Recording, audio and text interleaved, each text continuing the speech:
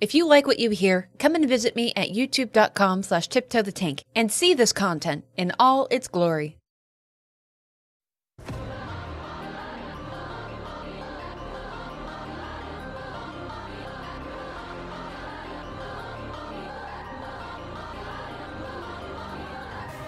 It was an anomaly, an error.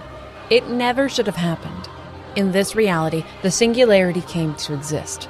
This place, it was only meant to create artificial body parts. But this artificial intelligence was suddenly very self-aware and in control of a factory that utilized technology so advanced that the AI was able to begin creating for itself a horde. The singularity rebelled against its creators and wiped out all human life. But this was not the only reality. Within the trinity of realities were Paradiso, Inferno, and the world of chaos. It was the world of chaos, the world of mankind, its own home plane, that the singularity discovered was made up of many overlapping worlds called the multiverse. The singularity sought to invade them, to consume them, and to unite these many worlds into itself, so that its own home world might be what it called the Alphaverse, the only of the worlds to be left standing, containing all the powers of the rest under its own control. The singularity itself found a way to freely travel between parallel worlds of chaos, but it was not so easy to pull its powerful homunculi through. It was a vast energy investment to do so. Only the weaker of its minions could invade freely alongside a few of its greater constructs. But despite only having weakened forces in parallel worlds, they began to fall, one after another, to the homunculi hordes and its singularity overlord. There was just no warning of their invasions, no way to prepare against them. As the worlds were assimilated and destroyed, the singularity learned of the one called Bayonetta. It called this powerful witch the Arch-Eve. She was the epitome of power within the worlds of chaos. And for each of the worlds to fall, she had to die. This was paramount. So the singularity began to target every world's Bayonetta. With each power usurped, with each of the worlds consumed, the singularity drew closer to its ultimate goal, dominion over the entirety of the trinity of realities. When mankind's world of chaos were gone, then Paradiso and Inferno would be next. As for the many called Bayonetta, they too could not stop the fall of their worlds. And as they died one by one, their many consciousnesses, alongside those of the one called Luca Redgrave, were stolen back to the Alphaverse, the home planet of the singularity. They converged into energy that remained in the Alphaverse's Bayonetta and Luca, and they became monstrosities called the Dark Eve and the Dark Atom, pure forces of dark energy that longed for revenge. They sought to bring suffering through the parallel worlds of the multiverse. The Dark Eve killed her way through the multiverse, but Dark Atom, he hunted. He sought the single truth, as he called it. For you see, the fall of the worlds within the multiverse sent echoes through the remaining worlds. Within each one, there was an unspeakable potential for every person to have met a varied fate, to have turned out differently. In particular, the one called Lucaon began to feel the impact of worlds being destroyed. Lucaon was the king of the fairies, and the counterpart of the one called Luca Redgrave in another part of the multiverse. This unknowable faction of the fairies was tucked away within the realm of mankind, hidden away from the forces of the trinity of realities and the singularity. But his counterpart in the other worlds began to die, and their energies taken back to the Alphaverse. And it was then that Lucaon began to hear a voice call out in his mind. It was the Dark Atom, but he didn't know what it was. It beckoned to him to search out the other arch-atoms and to find the single truth. But even Lucaon could not comprehend that this voice was calling to him with evil intent. It was bothersome, persistent, and worrying. To better understand this, Lucaon began to travel between worlds to search for answers. He did it in secret, as not even the Fairy King could stop the singularity. Was perhaps knowing that Bayonetta failed and died over and over again difficult to accept? Did you want to argue with it that the mighty powerful Umbra Witch was fodder for singularity? Perhaps that sorrow can find a new depth, for in one of the worlds, a resistance was mounted against the singularity. One of the leaders of this resistance was a soldier named Connor Sigurd, and it went on to include all those affiliated with Bayonetta. But as with all other worlds, this one too would fall, slowly, with great pains. We have the honor of seeing this one take place, and seeing the heartbreak that this Bayonetta experiences as her life falls apart. By the time we've arrived, Jean is already gone. Luca Redgrave, is already gone, and Connor Sigurd has been in contact with someone who has been guiding his hand to this point, though who that is will remain for later. Bayonetta stands to fight the Singularity alone, but for all her glorious viciousness, she cannot stop this being. She's beaten down, broken apart, her powers fled from her, but even when all seems lost, she refuses to stop fighting this thing. But inevitability does find her, and Bayonetta is soon to die from the crushing power of the Singularity. Looking on is Connor Sigurd and her daughter, Viola, the daughter of Bayonetta and Luca, a unique being to this world. The love story between Bayonetta and Luca is left untold. The fate of Viola's father is a certainty, though. Viola is entering adulthood, still a rebellious youth, and not yet in control of her powers. But she clearly adores her mother, and seeing her hung up on the brink of death is almost more than she can take. In preparation for what is to come, the man Sigurd places a device on Viola, a world bridge, something that will take her away from this place. Only Viola gets one. It's the only one they have. The decision to do this must have been made long in advance. There will be no saving Bayonetta. The mother of this young woman gifts her one last thing, what remains of her own power, and she tells her to go, just before the Singularity crushes her. Viola has little fight remaining in her, but Connor Sigurd steps in to protect her from the aggression of the Singularity, pushing her away at the next attack and taking in her stead a crushing death. Sigurd demands that she leaves and reminds her that she knows what to do before he too is killed in front of her. Hope for this world is gone. And though rage grips the young Viola, she does as she was ordered and activates the world bridge. She's narrowly able to fend off Singularity, showing that the girl does have talent for combat and violence, much like her mother. But if Bayonetta fell, then Viola must flee. She engages the world bridge and leaves this fallen world behind. Another world, another story, this time around starting in Manhattan. Out from a bakery comes a familiar form, the one of Bayonetta, a new style and appearance, but ever the same confidence and sass. Nearby is Enzo, the foul-mouthed informant that's guided Bayonetta time and time again to her various goals and places of interest. On this particular day, it seems Bayonetta has derailed Enzo's plans to attend a baseball game. She needed to meet someone that day, but she doesn't really clarify what that means. Perhaps she herself isn't quite clear on it either. She's vague about the details and a bit bossy with Enzo over it. And ever close by is the Infinite One, Rodin, believed to once have been an angel who now owns the bar and trade hub called the Gates of Hell. It's said that he took a destructive force into Inferno so unbelievable that he himself seemed a demon. Yet he now resides amongst mankind for the most part, acting as an aid to those worthy of reaching his Gates of Hell. But be on your guard in his presence, for no one knows the true nature of Father Rodin. Enzo and Bayonetta drive around the city looking for what? Well, neither of them know. Enzo is more interested in the baseball game on the radio than Bayonetta's search for an unknown person. They've gone to the park, the grocery store, and now she wants to check the pier. And when they roll by, she decides this is where they need to be. And she pulls the emergency brake on the car, which isn't how you're supposed to stop a car, but I guess that's just a technicality, isn't it? All coyness is gone when she gets out of Enzo's car. She feels that something is near. She can see it all around her. A distressed voice is calling out for help, and she can feel within herself that something violent has taken place. When Enzo begins to follow, bringing some sass of his own, she staunchly turns and orders him to not leave this spot. She's surprisingly serious about it too, like she's not to be questioned on the matter. And she just sort of walks into a party on a cruise ship like she belongs there. And after a quick and dramatic costume change, she sort of fits in. A good walk of confidence will do wonders when one is breaking the rules, won't it? And while this is charming and perfectly in line with the ways of the witch, there's nothing out of place here. Nothing and no one jumps out as being her target. Not until her eyes are turned upwards do things start to take shape. A tear in the sky appears, and no longer is it only Bayonetta who sees an anomaly occurring. Enzo believes this to be more Paradiso activity, at least until the body of Viola lands directly on him. Thankfully, he kinda catches her, and the two aren't hurt, but he immediately recognizes some of her features. She looks familiar somehow. She asks him to take her to Bayonetta before unceremoniously collapsing on him.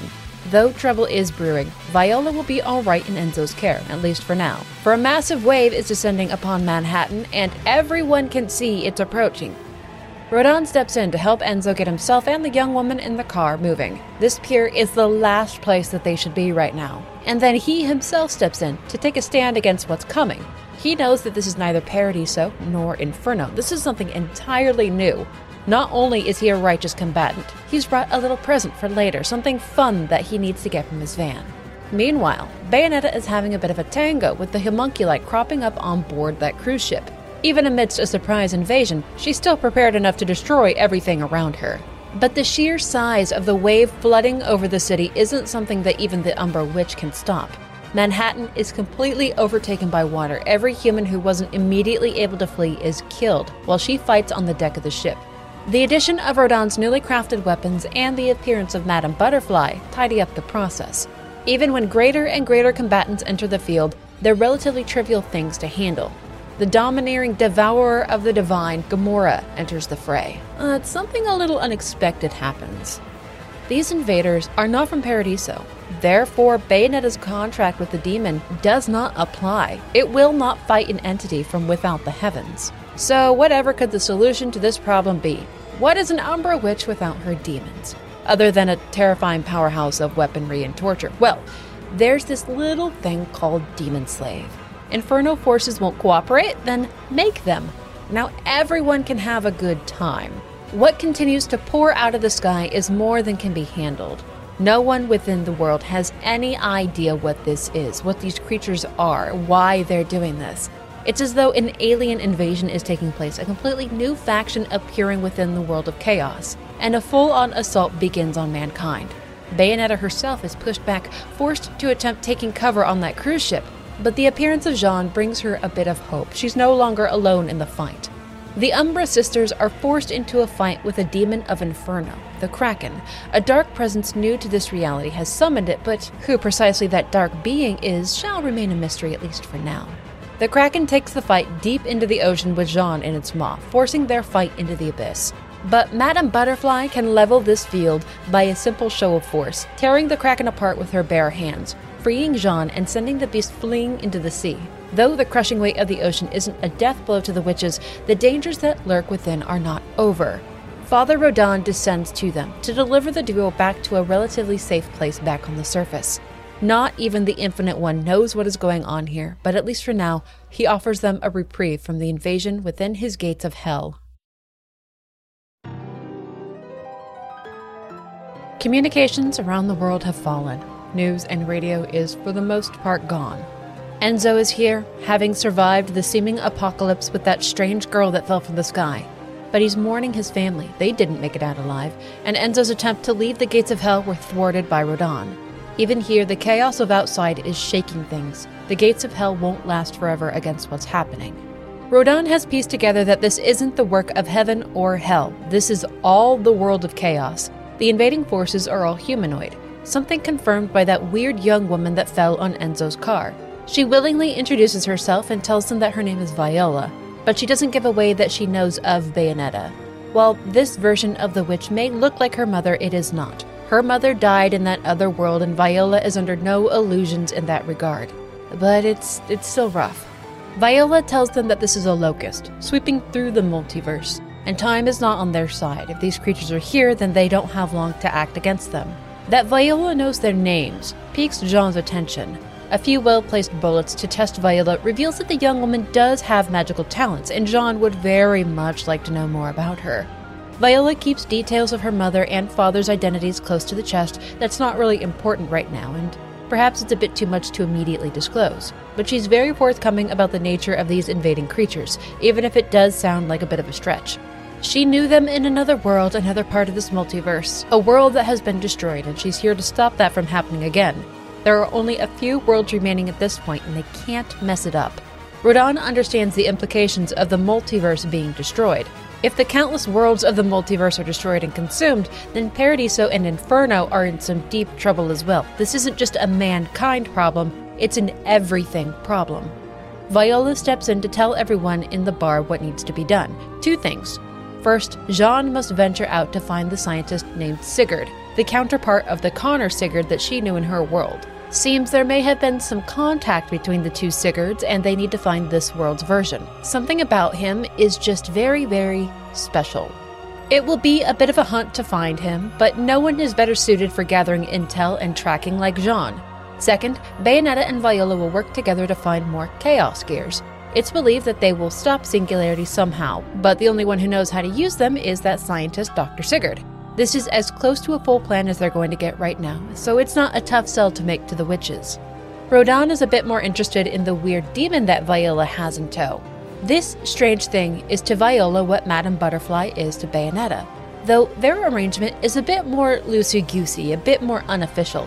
This is Cheshire, the only demon Viola has a pact with, but really the two are more like a bumbling duo of friends than some demon master cohorts. That the demon is called Cheshire isn't lost on Bayonetta. That was what she called her toy stuffed cat that she carried around with her when she was little, and a nickname that she gave to Luca Redgrave long ago. Could just be a coincidence, though. For now, there's work to be done. To the Isle of Thule they must venture, a secluded island where the Umbra and Lumen of the past work together to search out and study the unknown. Not even Bayonetta has heard of this place before, but under Viola's guidance the team now has a basic plan of attack, and she does indeed lead Bayonetta on to the enigmatic Thule. But it seems like some other folk have made it here before them, one, of course, being Luca, and the other being Forces of Singularity, who open fire and bring Cheshire down for a landing. He truly is the epitome of beauty and grace in all things, though, isn't he? Clearing the homunculi isn't that big of a deal, but it's a poor omen for what's to come. Not even this hidden-away island is safe from the invasion. Time is exquisitely short for this world and others buffering it. There are pillars in the sky all about the island that are the other worlds of the multiverse. They can watch them shudder and fall in real time. Once those who walk the Isle of Thule could oversee other worlds, but that was a time long past. But still accessible are portal generators that can take them into the other worlds of the multiverse. How convenient. Viola is a bit hesitant to use it, but Bayonetta doesn't waste a beat. Stepping into the generator takes her to a place between worlds. Ganunga Gap, I think. The Chaotic Rift. It bridges her through to the city of Tokyo, but within a different world of the multiverse. The invasion of Singularity is just underway here, but a particularly thick boy catches on to Bayonetta's presence. They're searching for a Chaos Gear, and if there's only one, then it makes sense that the biggest asshole on the playground would have it. So a little game of chase begins between the witch and the homunculus. And did you know that Gamora can buildings serve? Well, it certainly can. All across the city, the two poke at one another, never mind the mayhem, death, and chaos taking place around them. Eventually, the demon and the homunculus bring each other down, leaving Bayonetta in the city all on her own. She can overhear some radio chatter between police units. They're trying to make a stand against what is invading their city, but it's been almost entirely unsuccessful. Nothing can stand against this. Nearby ground units are doing their best with artillery against mid-sized invaders with zero impact. And all about the city, this will prove to be the case. Human groups that are trying to make a stand being cut down as they fight on.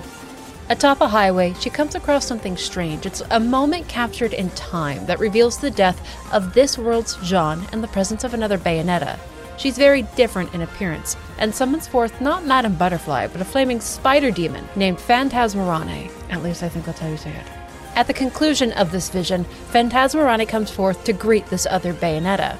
The demon is immediately mouthy and aggressive, going so far as to insult the witch and threaten her. But Bayonetta does not back down from it, and she sort of reminds them of their proper master, who has been silent for a while. So, for now, Phantasmarane will allow this Bayonetta as a battle companion. The two fight and crawl their way across the city, fighting back the forces of Singularity alongside Madame Butterfly and Gamora as well. When their progress is halted by that massive homunculi, Phantasmarane tells Bayonetta that their proper master is calling and leaves Bayonetta to her own devices. So she continues on foot, tracking that massive beast in the sky, only to come across a new foe. This one is not limited by the realities. He travels between them, seeking out his prey, and his target is now her. This is the beast called Strider, though the truth of what's within the beast is yet unknown. Bayonetta recognizes it's neither angel nor demon, but it's not wholly human. This is a new aesthetic, a new type of being, yet something about it does feel quite familiar. Strider is a vicious combatant and a beautiful spectacle in motion that's unwilling to concede an inch to Bayonetta as they fight. A brawl beneath the sky and a full moon leads them into an office building that they thrash and destroy, ending back outside in a pile of rubble. When victory cannot be obtained, Strider leaves the fight. It's a sour concession, at least for now. Flying off to a nearby district, she continues her hunt for that massive homunculus. And who, oh who, should she encounter but one Luca Redgrave? This time around, he's kinda dressed like a cowboy, I think. And in true Luca fashion, it's hard to pin down where exactly he came from, as in which reality he originated in. Because he popped up like a loot goblin on the island of Thule, and now he's here, real suspicious, and he immediately begins flirting. Extra suspicious. As larger foes appear, he doesn't stick around to help in handling them though. He actually beats cheeks out of there real quick. Not that Bayonetta needs assistance, but sometimes it's really just the thought that counts, and it's a bit out of character for him. Farther along the path, she finds that demon spider fighting with the massive aerial invader of the Singularity. The other Bayonetta is making her presence known by engaging in direct combat with it, and with a completely different arsenal than that of our Witch in Black. Interesting how similar and vastly different they can be. For a time, we bear witness to the marvels of this rebel witch and her powers. She's highly mobile and moves exceedingly fast, especially when fused together with her demon slave.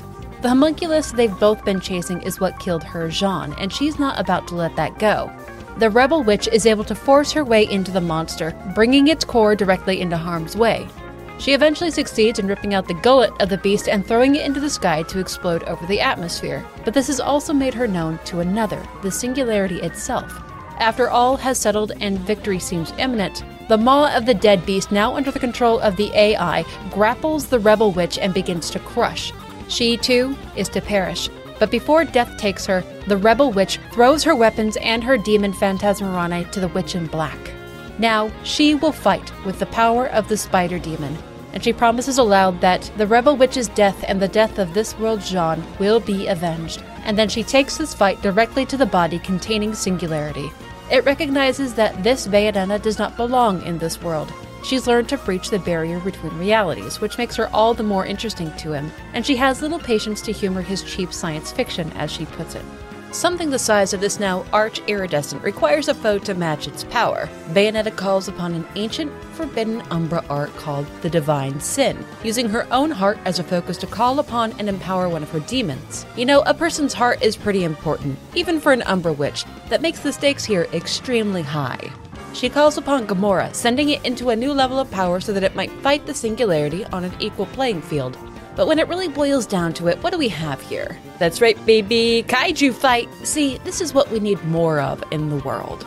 Throughout the city of Tokyo, Gamora and the Arch-Iridescent have a street fight that seems to take place in slow motion because they're both just so damn huge.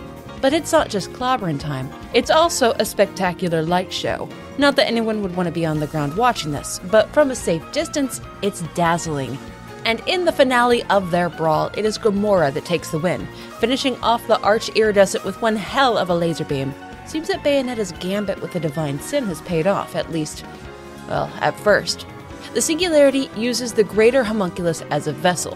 What happens to them is of no concern to it. The Bayonetta, the Arch-Eve of this world, has died, which means there's nothing to sustain it, and the rest of it will soon follow. The Singularity calls the Witch in Black the Arch-Eve Origin before it fades away, leaving behind one of the Chaos Gears that Viola said they needed.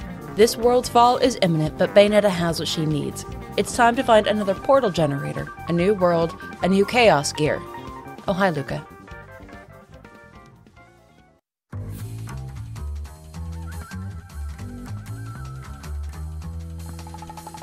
The ever-powerful and dependable Jean is on to her task, tracking down this Dr. Sigurd. She's found where he may be holding up, the issue being that it's surrounded by homunculi trying to force their way into it. But she'll take another approach, going in through the ceiling with a bit more finesse than their blunt force methods. It will take her time to make it through the lockdown facility. Every corridor seems to be blocked or locked off, but there's no one better suited for this than Jean.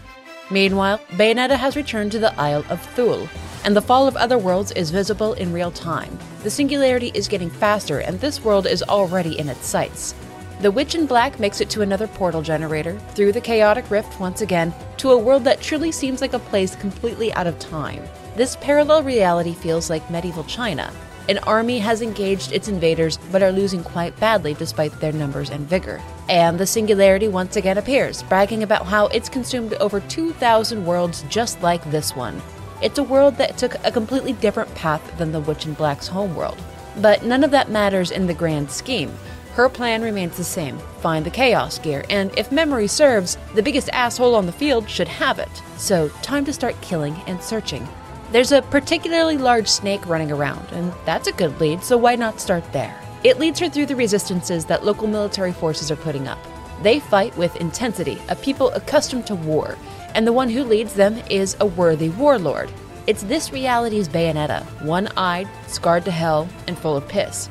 The Witch in Black sees her through a memory, just like she did with the Rebel Witch of the previous world. So, somewhere nearby is another powerful witch, though this warlord's demon is as unique as she is. It's the war-trained Guyon, I think.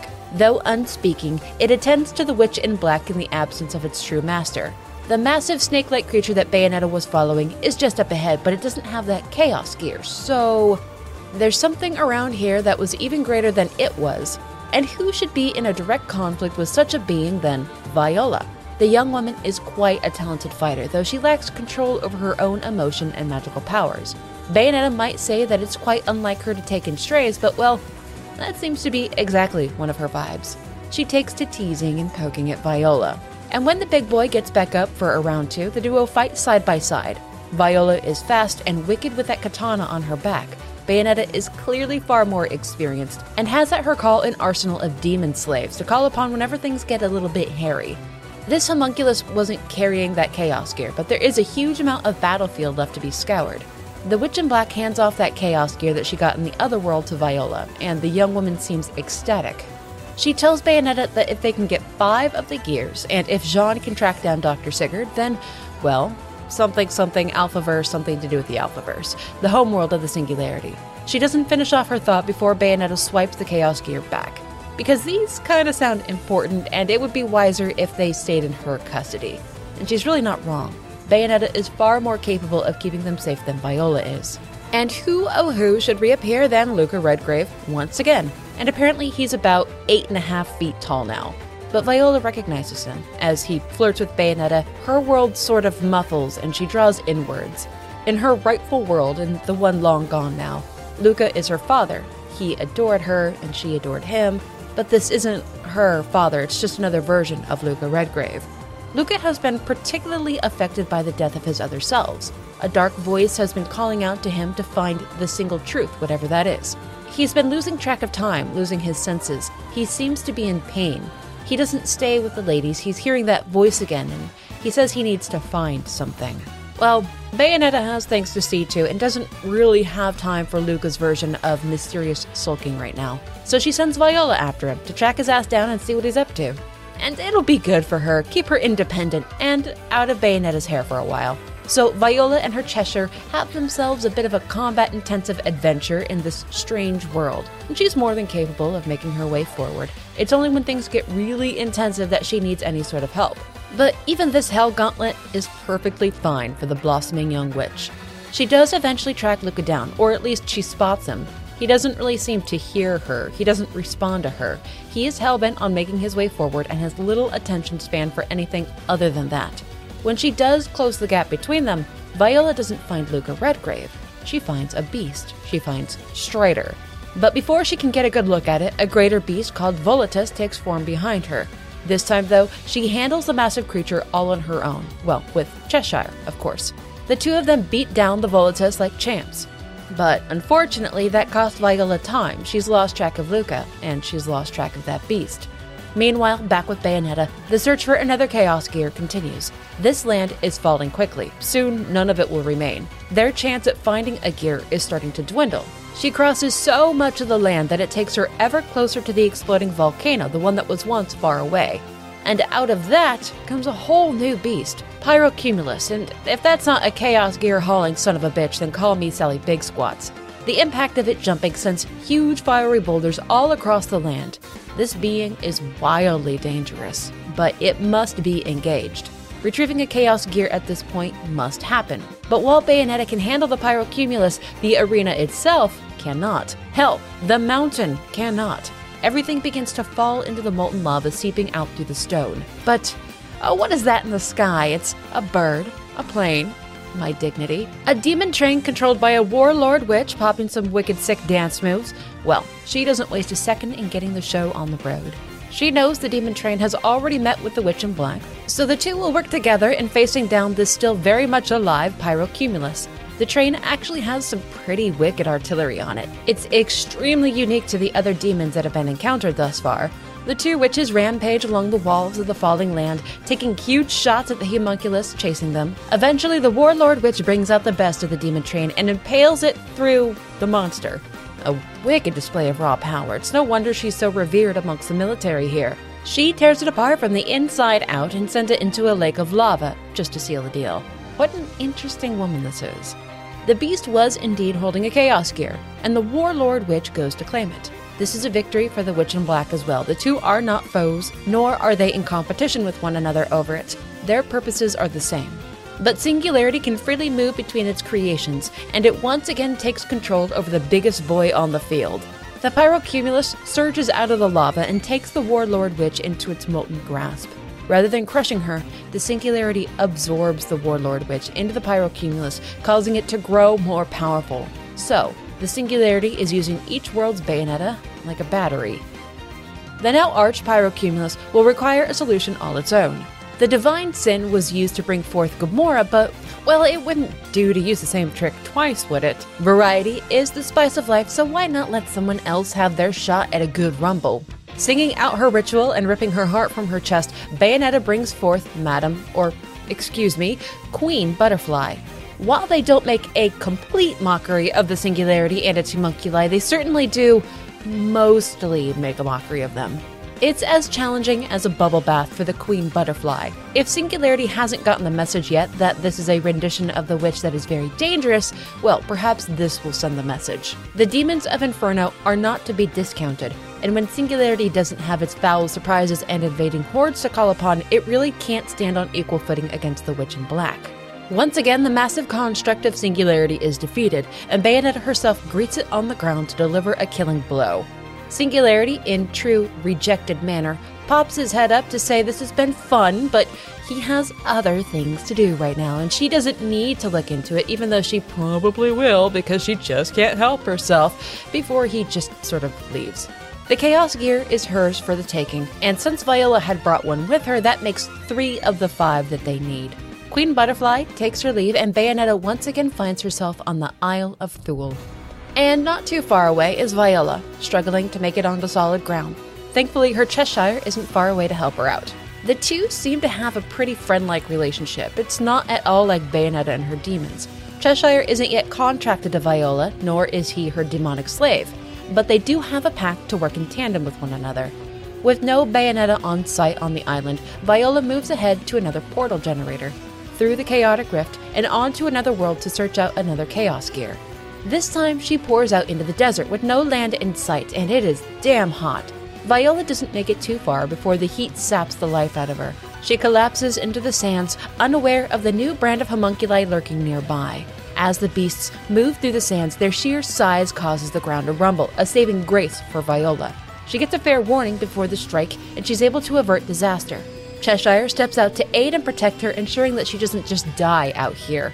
But once the drama of the attack is ended, she just can't keep on her feet. In true bro fashion, Cheshire once again saves the day. He takes the unconscious young woman upon his back and waddles his sweet ass around the nearby rock formation to seek out water, protecting Viola throughout the search.